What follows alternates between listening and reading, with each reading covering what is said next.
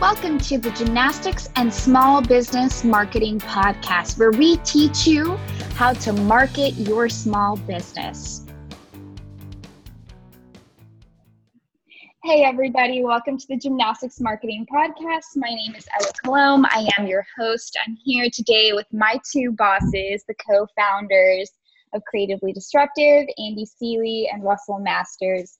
We are having a 5 o'clock somewhere podcast episode today because we are all in different time zones. So Russ, you want to start off? What are you drinking? What time zone are you in?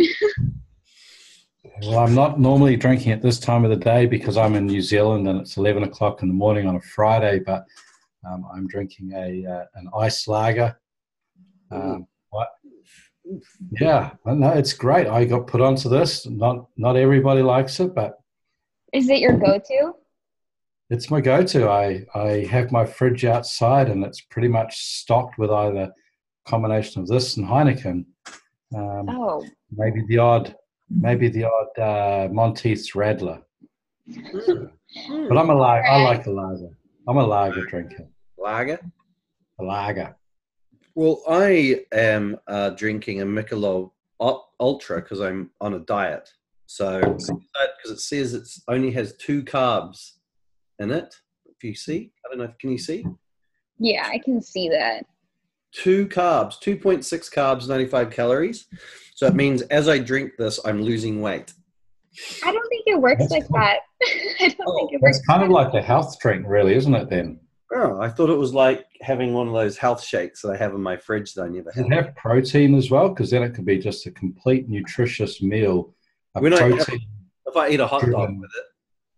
You know, I've actually been reading about like healthy alcohols, and like there's this kombucha that has alcohol in it, and kombucha is supposed to be really good for you, but it has alcohol in it, and so they say it's like a healthy way to drink, and you can pretty much have that at any time of the day. I don't know if I believe that, but maybe next week we should be having some kombuchas. Yeah, no, I forgot the brand of what it was, but I don't know. I'm not a big kombucha person, but it seemed interesting. So I don't know. Maybe I'll try it. I'm not a beer person, though. I don't like kombucha because I heard that there's little living organisms in it, and I feel like I'm murdering thousands of little organisms. Not murdering, but it is like, it kind of is gross looking. Like you swirl the kombucha and you just see everything just floating in the kombucha. It's not, it doesn't look cute. When I was a kid, it kind of looks like you're drinking lake water. When I was a kid and I used to buy comics, in the back of the comic, there'd always be an ad for sea monkeys. Yes. And I think to myself that when I drink kombucha, I'm possibly digesting thousands of sea monkeys at the same time, and I'm a little uncomfortable with that thought. But it's a little bit like Mum's old ginger ale, you know, with the ginger ale mother root, whatever it was, and you drink your ginger ale and always be that big ass sediment in the bottom of the bottle, and you have to carefully sort of mix it up. That was pretty much a live sort of a culture, I think. You thought that was sea monkeys as well? Yeah, well, there you go. Yeah, probably is sea monkeys actually, now that you say it. You remember those sea monkeys had their own village and all sorts of stuff on the back of the that was back before, back in the good old days when you could just say anything in your marketing and just advertise it. Right. You just say, buy this, and hey, we sell sea monkeys. Hey, and they have their own little village. By the way, anybody that mentions this particular podcast, we're going to send them a village of sea monkeys when they sign up. I really hope we find the address off that old Archie magazine. So speaking of marketing, how do you guys know each other? How did you guys get into this business? Well, that's a long conversation. How do we know each other, Andy? Well, he is lucky enough to be the cousin of a beautiful young lady called Donna, who I happen to marry.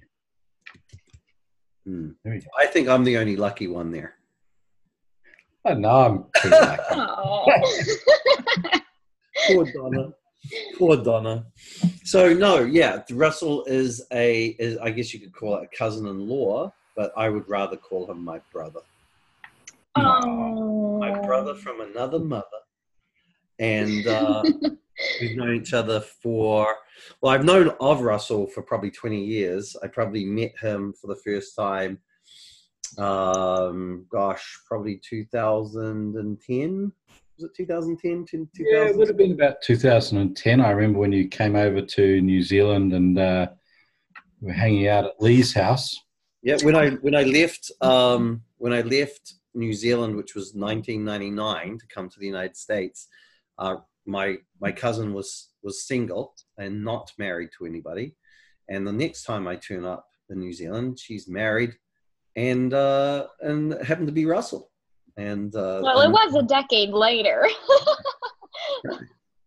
Yeah, well, all good things. Actually, it was 2005 that we first met, Russell, at Comries Road, with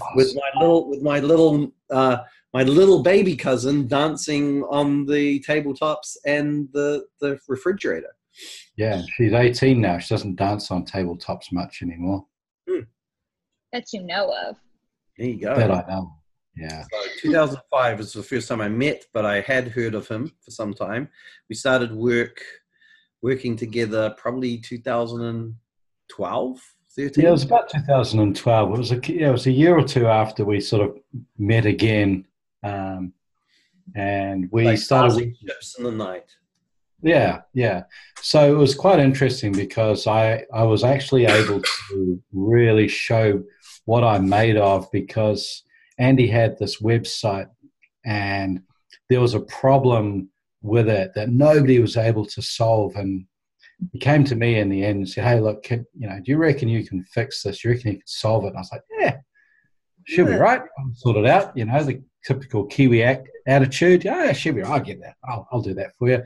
So I'm actually out camping in a place called Waihi, which is a very beautiful spot on the east coast of North Island.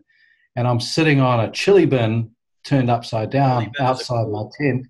Chili bin is a cooler. We call it a chili bin.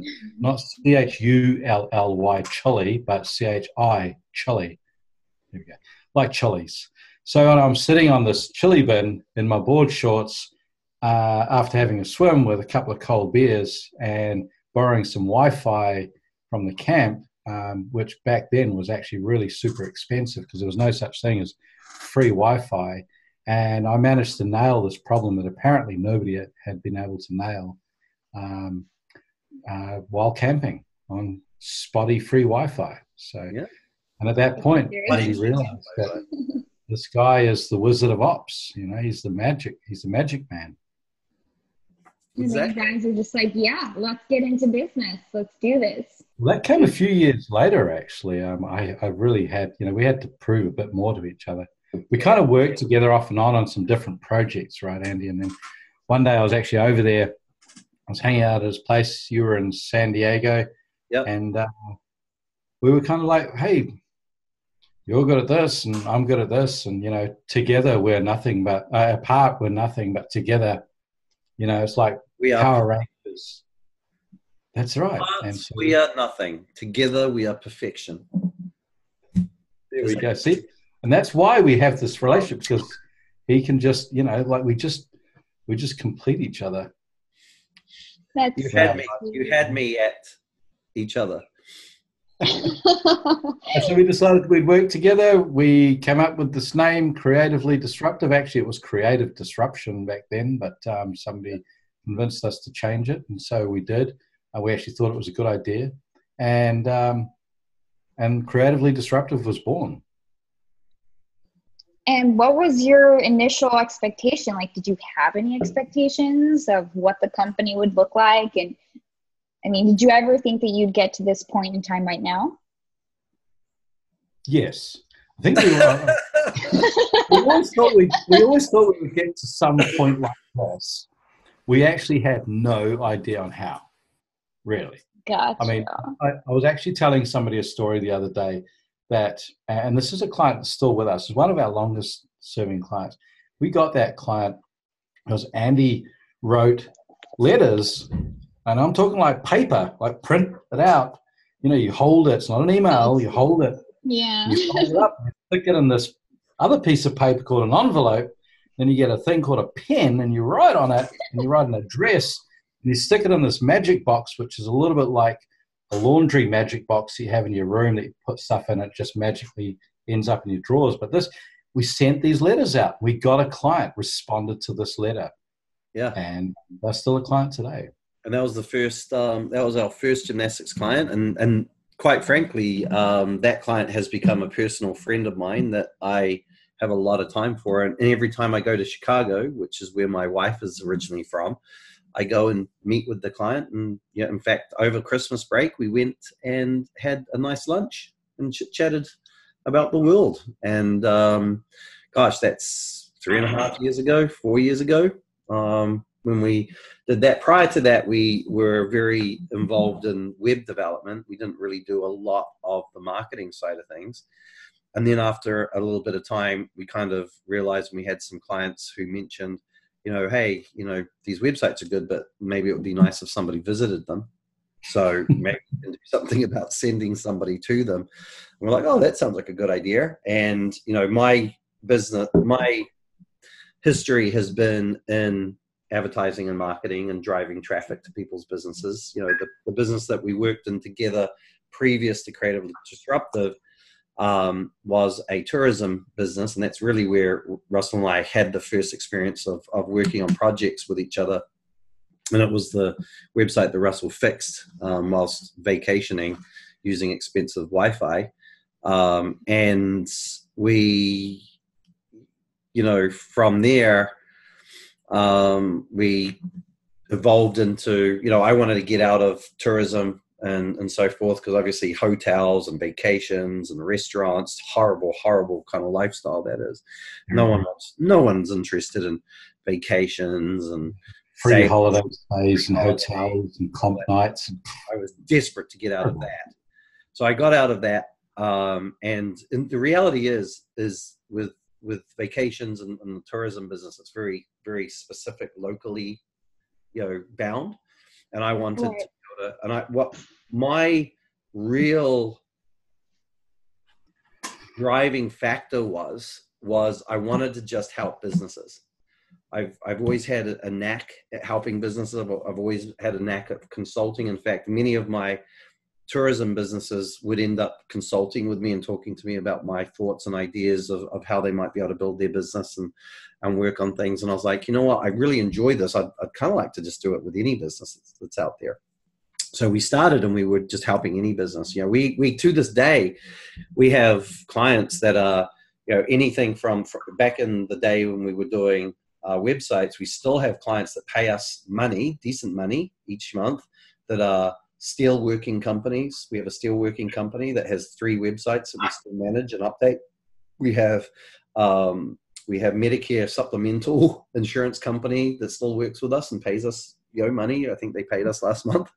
We have all sorts of different companies. We have tourism. We have some tourism companies in our business, and obviously 3.5 years ago, just before the Olympics, actually.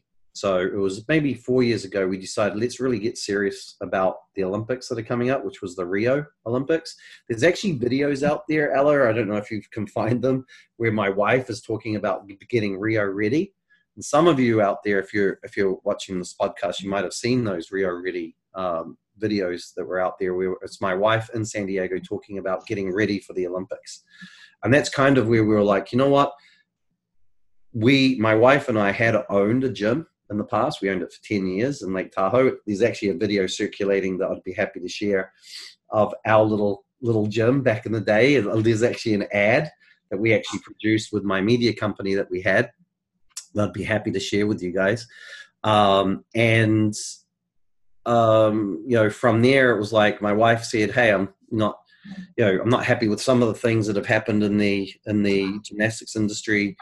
Why don't we double down and really get serious about it? And, from that Rio ready situation, the Rio Olympics, and then, some of the uncomfortable things that happened in the gymnastics industry over the last few years, we decided to really double down in gymnastics, to the point now that we have 50, 60 plus gyms that we're working with from a marketing standpoint. We have even more gyms when you include those that are website clients of ours that we doing on a monthly basis. But we still do, your e-com and the other stuff, which keeps us sharp, right? Because whilst our gym clients are very important to us, that's actually an easy part of the business. It's easy for us to get the results for our gym clients. And it could make us flabby and fat and lazy, so to speak. So, we wanted to stay in the e-com realm because e-com keeps you sharp because it's changing and difficult. So it keeps us right up onto the cutting edge for those gyms. And from an expectation standpoint, really what I expected, financially, we expected to do, decently. We've, in the businesses that I've run, we've always done okay. We've done very well financially with the business, but my real expectation was I wanted to help as many businesses because it was really a driving factor. And I knew if we helped many businesses, that the rest of it comes. Like anything, money comes once you've done the thing that it deserves, right? So, if you really focus and make the focus of what you're trying to do be helping business owners, I knew that it would, the rest of it comes with it. So if you guys had to do something all over again, would you do something differently? Me personally, maybe promoted you into the role of community manager a little bit earlier than we did. Other than that, I'm pretty happy with everything. Yeah, I'm quite happy. There's nothing really that I'm unhappy with. Really, I'm very happy with where we're at. I agree, and like I've been asked that. You get asked that question in different areas of your life. Like, hey, if you could be a teenager again, would you do it the same way or would you do it differently? And we all know that whatever part, and we're talking about business now. That's been. There's always there's struggles, there's trials and tribulations, and there's celebrations. The danger is that if you ever did it differently, then we probably would be in a different place that we are now. And we're actually really happy with where we are now. So I'd echo Andy and say probably wouldn't do anything differently except maybe put you in community manager a bit earlier.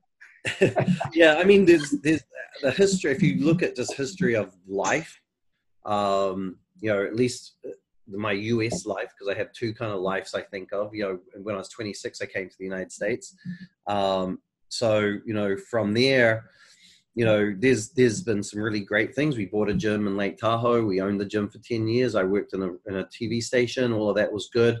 The economy came and smashed us. We were able to keep our house. We were able to keep the gym open. We ended up selling the gym and not losing the gym. Well, whilst many gyms and many businesses, not just gyms, struggled during 2008 to 2012.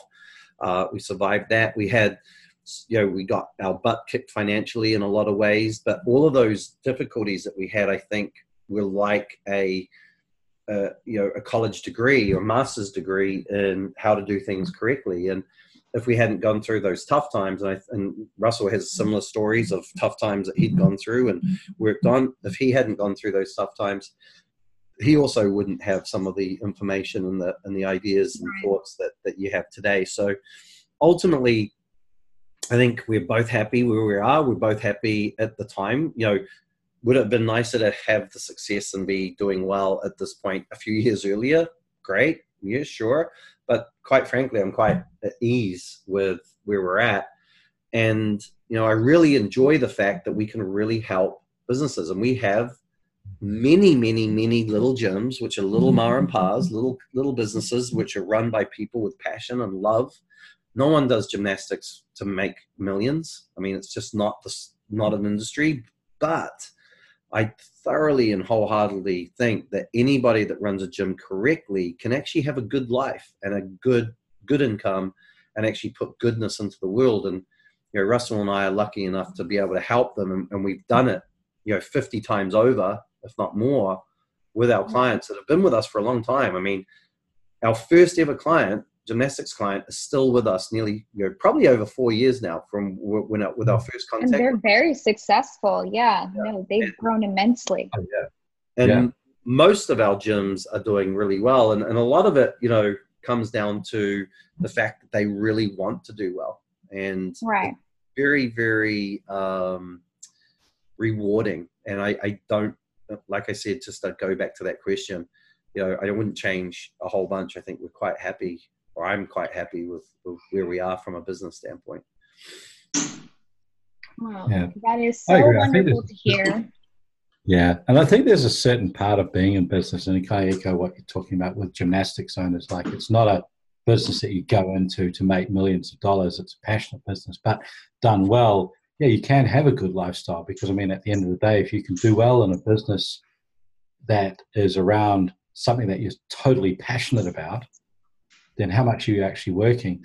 But the thing is, with any business, if you own a business, there has to be some level of grit, grind, and tenacity. And if you can't have those three things at some point to kind of get over that little, that first thing, so that you can actually get that lifestyle of it, then you're going to struggle. You've really got to have that sort of grit, grind, and tenacity, I believe. And what we want to be, I think Russell would agree, and I think you would agree, Ella, is, we want to be there for people and help them through the bad times, through the good times, help them through bad times back to good times, and make them feel like they have somebody who has their back. And that's a big rewarding factor for me. I get quite fired up and charged up. Russell saw me get fired up and charged up about it at the GAT conference. I saw that myself. I saw both of you get fired up, and just the passion that you guys have, not only for the business, but for the gymnastics community, is, I think, really inspiring. And I remember telling Russ at the GAT conference, I was just like, oh my gosh, I love seeing you guys in action. I love seeing you guys interact with gym owners and stuff like that, because it really is inspiring, because I genuinely believe that we can help them and just create a better life, and just maybe take off a little bit of stress from their shoulders, because I feel like they're always doing a million things at once, and it can be very, very stressful. So I think I can speak for the whole community when we say thank you, not only for employing me, but for helping out the community, especially with the gymnastics marketing group. So I think that deserves a cheers. Cheers. And absolutely. thank you guys for being on the podcast today. I really appreciate it.